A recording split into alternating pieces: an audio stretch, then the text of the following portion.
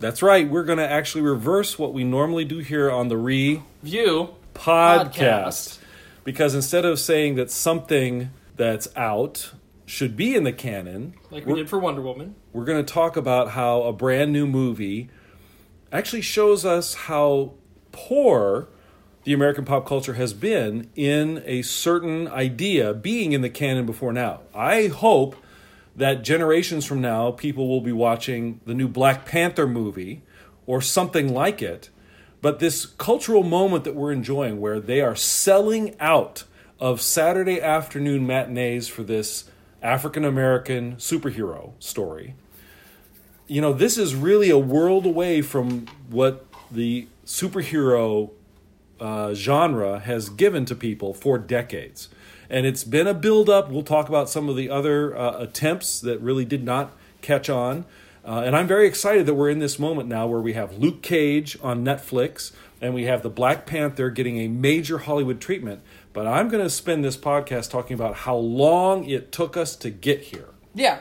So we saw Black Panther last night, and we both enjoyed it a lot. But to get to Black Panther, you gotta have to know the history and why this is such a big deal to so many people. And it's because, I think, to put it in its simplest terms, this is not only a black superhero in a starring role, which has happened before, but this is also led by African-American creatives. Yes. This is driven by people behind the scenes who are African-American, who are treating the source material with the seriousness and the reverency that it deserves. That is what makes this different. It's not just in front of the camera, but also behind the camera. I think that makes a big difference to Yes, people. I do too. And the acting quality is fantastic. These are all people who have acted in other major Hollywood movies and gotten great reviews. I've seen a lot of those other movies and loved them.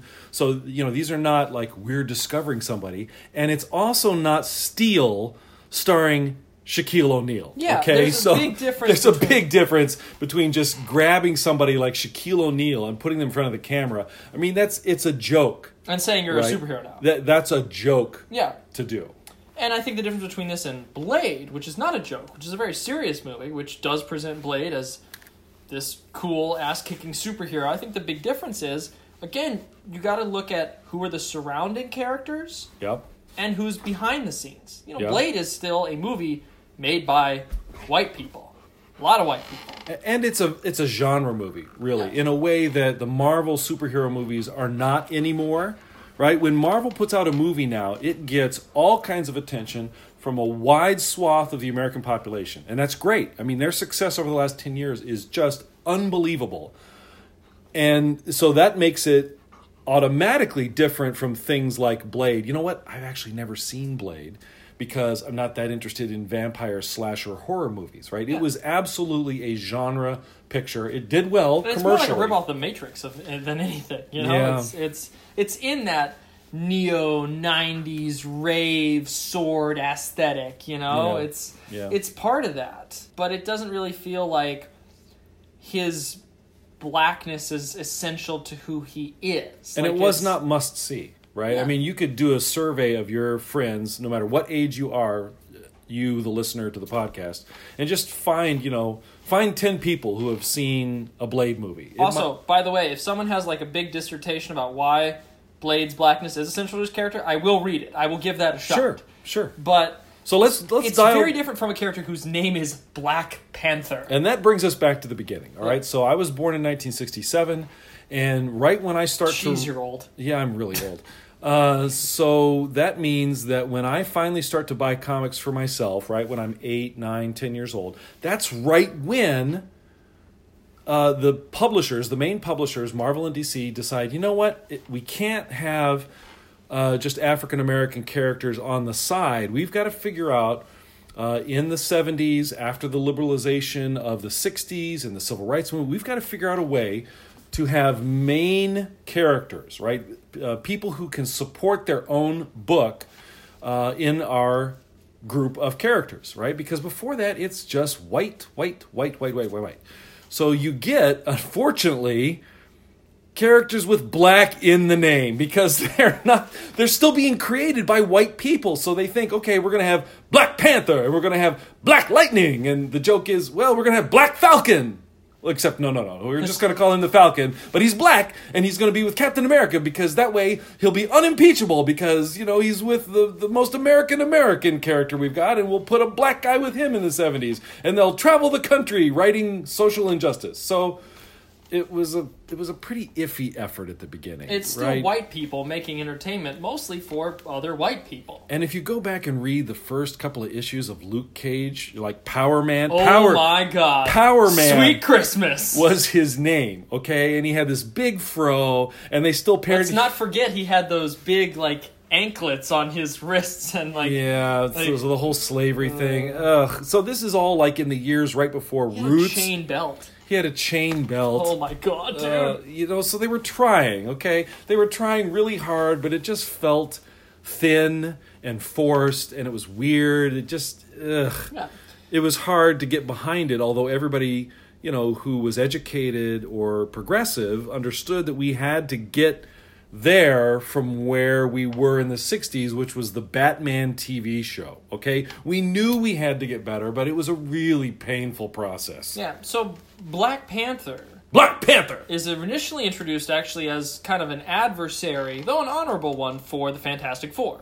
His first introduction is that issue of the Fantastic Four, where he comes and basically lays siege to the Baxter Building. Because there are plenty of people in white America who, in the late 60s, guess what?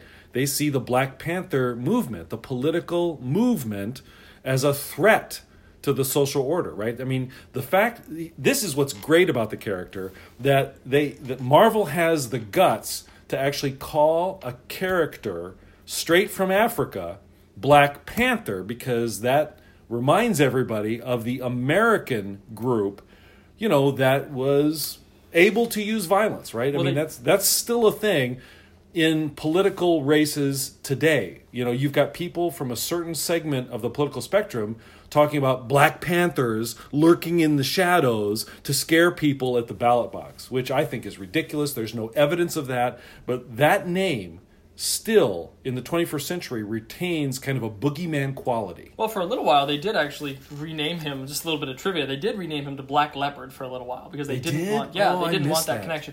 But readers and the creatives both hated it, so they're like, nah, he's just going to call himself Black Panther. And they just changed it back.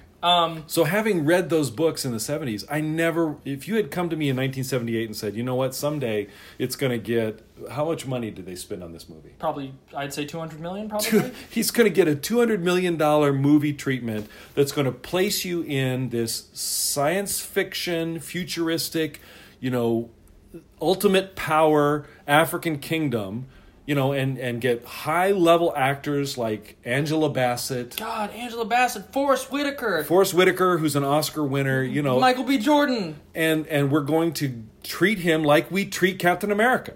Yeah. Right? That was going to happen in my lifetime, I never would have believed it. Yeah. I'm very happy that we've come to this moment. It's really cool. And it's really cool to see him be, instantly elevated to that level where he is a king. He is a massive force in the Marvel universe. This is not going to be, I didn't see Ant-Man, but that's okay. I could skip Ant-Man. You're going to need to, if you care about this Marvel universe, you're going to need to see Black Panther. Right, because things are going to change. Right, because it leads right into the next Marvel team blockbuster. The next Avengers movie is based on this movie. Yeah. But it's been a long path to get here. I grew up, just going into my lifetime, I remember growing up and watching the animated series Static Shock, which was really formative to my development because I looked up to Static.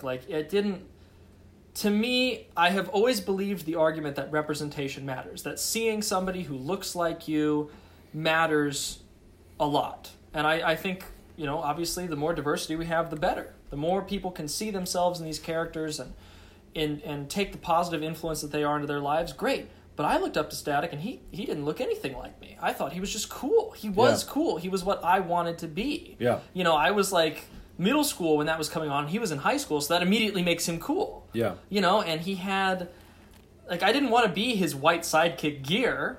I wanted to be Static. Static was cool. He had electricity powers that seemed really versatile to me. But it's also important to note that that was an animated show. So Yeah. one of the ways that we get to the Black Panther movie that is so successful this weekend is there was a long time where, you know, the comics kind of get this started in the 70s. It's problematic, but you know what? It gets us to a long storyline in the X-Men comics in the 80s where the African-American female hero, right?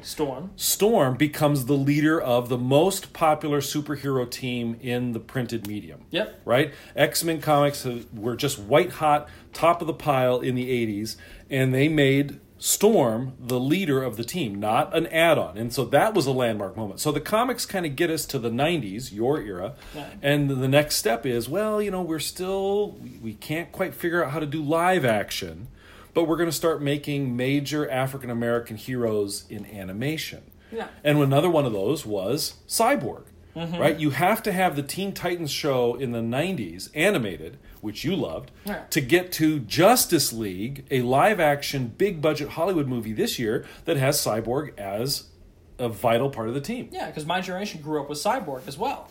And Cyborg, even though he's a character that's created in the 80s, he is elevated by this animated cartoon show where he's depicted as a very important, vital member of that team.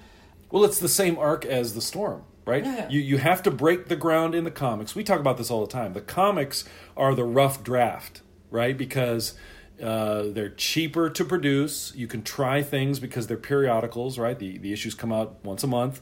So if something doesn't work, you just put it aside and try something else. So they put Cyborg into the DC universe in the 80s. Then you get the comic, and then you get the animated show in the 90s, and then you get him on the screen now in 2017. So, and it's also interesting to me because with this movie coming out, a lot of people are kind of refocusing back on some of the comics that made Black Panther really a very vital, powerful part of the Marvel Universe, and a lot of people point back to Christopher Priest's run on the character. Christopher Priest is an African-American man, and he was the very first person who said, okay, so we know T'Challa's intelligent, we know he is a king, so why is he out here palling around with these superheroes? Why is he embedded in this world and not like a representative? And it's because it's revealed retroactively in Christopher Priest's run that he was basically spying on the Avengers when he was a member of them in like the 80s. He wanted to see if they would become a threat to Wakanda.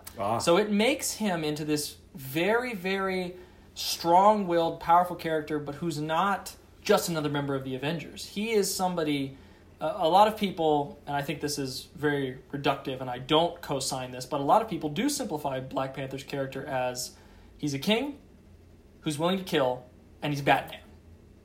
And I think that's reductive, but if you have to sell it in like 3 sentences, I think it kind of works because... Oh, I've never seen the character that way, that simply. It's just because he's a plotter and he's a planner and he's much... I think that's like the Cliff Notes version. The fact that he's... I've always focused on the fact that he's a head of state. Yeah. Right? And the technology. The idea that instead of Africa being full of quote-unquote undeveloped countries or quote-unquote third world countries, that somehow, you know, there is this, almost like Superman's Fortress of Solitude is really what it's like, or Shangri-La, right? That myth, that there is this land that has a mineral that allows them to do really just anything, right? It is the MacGuffin. It is, the whole country is a MacGuffin. Yeah. And I think that's fantastic. And you get that in spades in this movie. Yeah. It's a vital part of this movie. It's a vital part of the character. And I'm really impressed with this movie and how it takes this idea and makes it very believable within the context of the Marvel Universe. Yeah. I think that was going to be a really difficult idea to sell people on, especially because, let's not forget, if we want to talk about just the canon and the legacy of just the past 10 years, we're in the 18th Marvel movie. This is the 18th Marvel movie released. Wow. They have set the rules of this world. Yep. They have defined the tone of it. They have put basically all the pieces on the board that they're going to want to play around with now for the foreseeable future. And who's been the most powerful guy up until now? Tony Stark is the guy. But now you have this country. You have... You know, he's basically Black James Bond in this movie, which is really cool. Yeah, I like that. And they've got, you know, they have a character who rivals Tony Stark in their inventiveness and their intelligence. His younger sister. And in their resources. Yeah, and his resources probably exceed Tony's. You know, Tony's making Yeah. one skyscraper in Manhattan, and, you know, T'Challa's got a country. He's got a mountain that is building all of this technology. Well, and they this show you the city, which, you know, remains hidden from the outside world. I mean, they have a very developed, futuristic. I mean, the architecture of the capital city is really beautiful. Yeah, no, and it's a whole bunch of skyscrapers. Yeah, right? and it doesn't look Western though. It still looks like. I think that's why it's so important to have African American creative people driving this, is because it just brings that little extra bit of passion, you know, that extra bit of knowledge that they clearly put so much effort into this, and it shows in every frame. You have to be impressed by it, and it's beautiful to see. So this is really a great success story, and it took way too long, right? It took decades to get to this, but I still want to keep focusing on that arc. You know what? Black Panther was created by an old white Jewish guy. Yeah, it was. Right? He was created by Jack Kirby. Jack the King Kirby. Who created a lot of fantastic stuff, but because this evolution continued, you know, we did get to, you know, the creator who, you know, like the first African American to write the character. But you should talk about the current most interesting African American writer. Yeah, so there was this big coup back in like 2016 where the news dropped that Marvel had hired Ta-Nehisi Coates to write Black Panther. Now, for those of you who don't know Ta-Nehisi Coates, he is an incredibly intelligent, he's just, it seems like there's nothing he can't do. He's an incredible writer, and he has written, there was a very famous essay he wrote, I think it was for The Verge? I'm trying to remember who it was for. But he wrote The Case for Reparations. He wrote a beautiful article at the end of 2016 called My President Was Black. Just a really acclaimed essayist, brilliant writer, brilliant speaker. Any of his interviews you watch, you come away with, you're like, man, that dude knows more in his pinky finger than I probably know in my head. Right, so he has had debates with Cornel West. He's clearly the next generation's Cornel West, right? He follows a long line of great African-American thought leaders. Yep. And they said, yeah, he's writing Black Panther. And he immediately jumps into the deep end of the pool with an arc that basically says, okay, if Wakanda's so enlightened and so advanced and so perfect, why do they still have a king? Mm-hmm. His first arc is questioning the very idea of a Black Panther, of a, you know, you have all these advancements and you're so great and you're so perfect, but where's the democracy? Where do the people get to have their say? Which is basically an African-American writer calling into question what the Jewish creator created in the 60s and early 70s. Yeah. So it's... his writing for Black Panther has really propelled that title. It's gotten a bunch of spin-offs now. And I think, even though it was, you know, this movie was probably already in pre-production when that starts, you can see elements of that in this. You know, you can see people questioning the throne and the nature of succession and the nature of a monarch in a nation that is supposed to be so advanced and so enlightened. And, okay, well, you're doing this, but the whole rest of the world is trying its best at democracy. Right. You know, why does this still go ahead? And I think the one thing that this movie doesn't really, I don't want to say, because it clearly does touch on it, clearly grapples with it, but I don't think this movie resolves the question of, okay, this is why monarchy works for Wakanda. Mm-hmm. I think that's pretty open-ended, and I like that. They don't really have a good answer for, okay, well, we still have a monarchy. There's still a line of succession, basically. To me, the central, even more important than that, was the question of, if they have all these resources, why aren't they helping, you know, the rest of Africa or people of color in developing nations around the world, right? It's a much broader political, sociological question, which is fascinating because that is the question. And it makes for a much better third act. I mean, again, looking at just it in the context of the other Marvel movies, I think it probably has the second best villain of the Marvel movies, and I think it has, one of the best third acts of any of the Marvel movies, because it's not a giant hole in the sky opens up and bad guys come out of it, which seems to happen all the time these days. Instead, it's basically just a race against the clock to make sure that this really destructive arms dealing doesn't occur. Yeah. You know, is it still big? Are there still explosions? Is there still a big action scene? Yeah, but the threat is very terrestrial. The threat is very... Well, it's very human. It's very human. Yeah. The conflicts are very human. The drama is very human. So it'll be interesting to see Wakanda, you know, in Infinity War be under attack from this totally external alien force after seeing it, fight and deal with a very internal, very terrestrial, very human conflict. But anyway, we're getting off track from what you wanted to talk about, the canon of things. Well, I'm just very glad that we got here. You know, again, and you can see how it's come full circle. Like, these ideas finally break ground in the printed comics in the 70s, and now we have, you know, Coates writing a very mature and sophisticated comic story. Yeah, he's won a bunch of awards for it.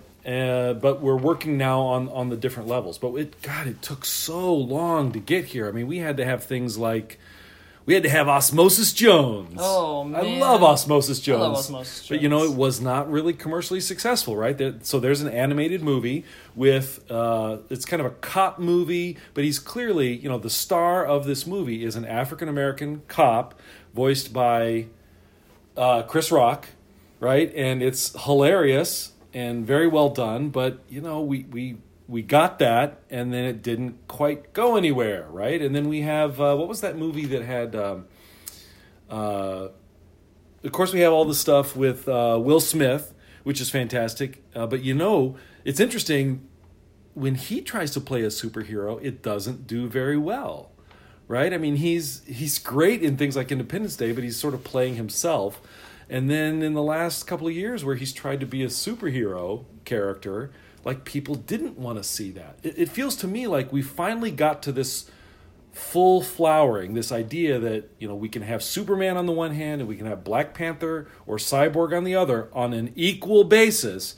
God, that's just happened in the last couple of years. Yeah, it's a very recent cultural event. About frickin' time. Yeah, man, and it's just so cool to see. I mean, the other thing, another immediate piece that builds to this is the director of Black Panther is Ryan Coogler, and very talented director, has done a bunch of stuff.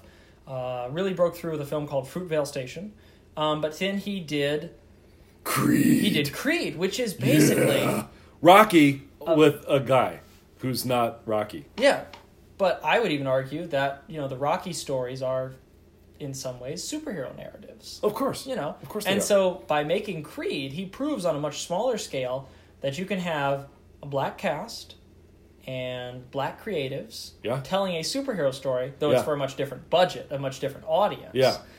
And then to be able to go to, or Marvel come to him, I don't know who came to who, but you have that meeting of the minds where they say, okay, just go with it. You know, this does not feel like a cookie-cutter Marvel movie. You know, this doesn't feel like Thor 2, you know? No. This feels like they really let him have his stamp on it. Yes, I would agree. Because there's not a lot of discussion about the Avengers or the Infinity Stones or, you know, this stuff is coming. You made a point that you can watch Black Panther, which does, you know, there are pieces of this story that happen in some of the earlier Marvel movies, but you can really go and watch Black Panther without having seen, you know, Civil War. Yeah, because he was first introduced in the Marvel Universe in the movies in Civil War.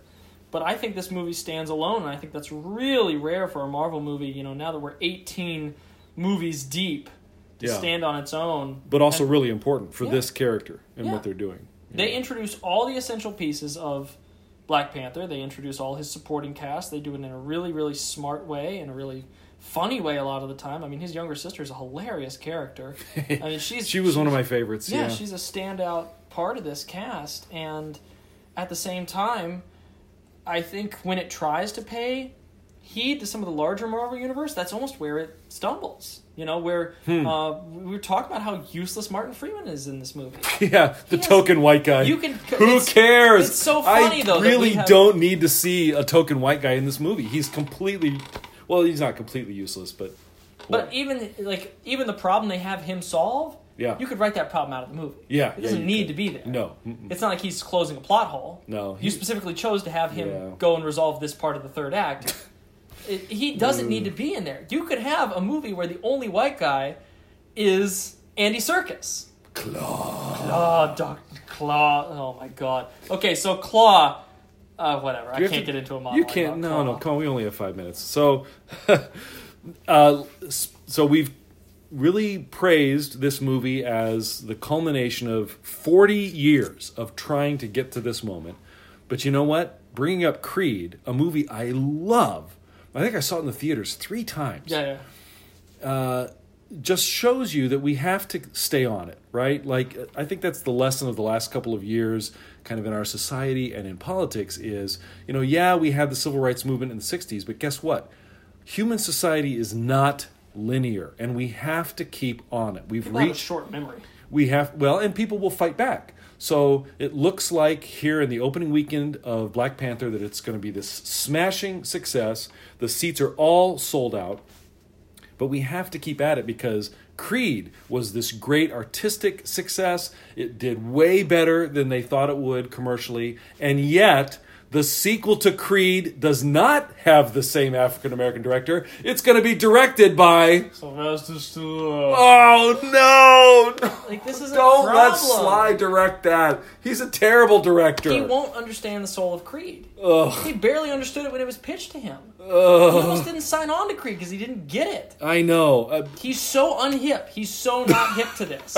He's so not going to get it. I know. It's just painful. So we have to keep fighting to go forward because, we turn around and suddenly, the old forces take a hold of the reins again. Yeah, now people are really pushing for Marvel had a team in the comics for years called the Liberators that were they were women.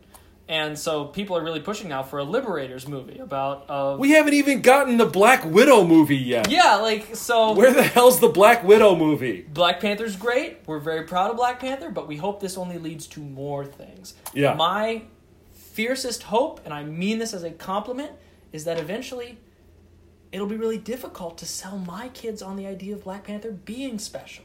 That's the goal, is that, maybe it was the first one that did this, but they'll be like, oh, Dad, there are better movies that have come out that have all these same pieces, that have black creative casts and crew, and that this can be... The goal is for this stuff to become the new normal. Right, which if you look in the comics, again, this full circle point that I made a few minutes ago, that now if you walk into your average comic store, you'll see all kinds of superheroes of all kinds of ethnicities, right? I mean, you've got... Different genders, different sexual orientations, That's the goal, not to celebrate...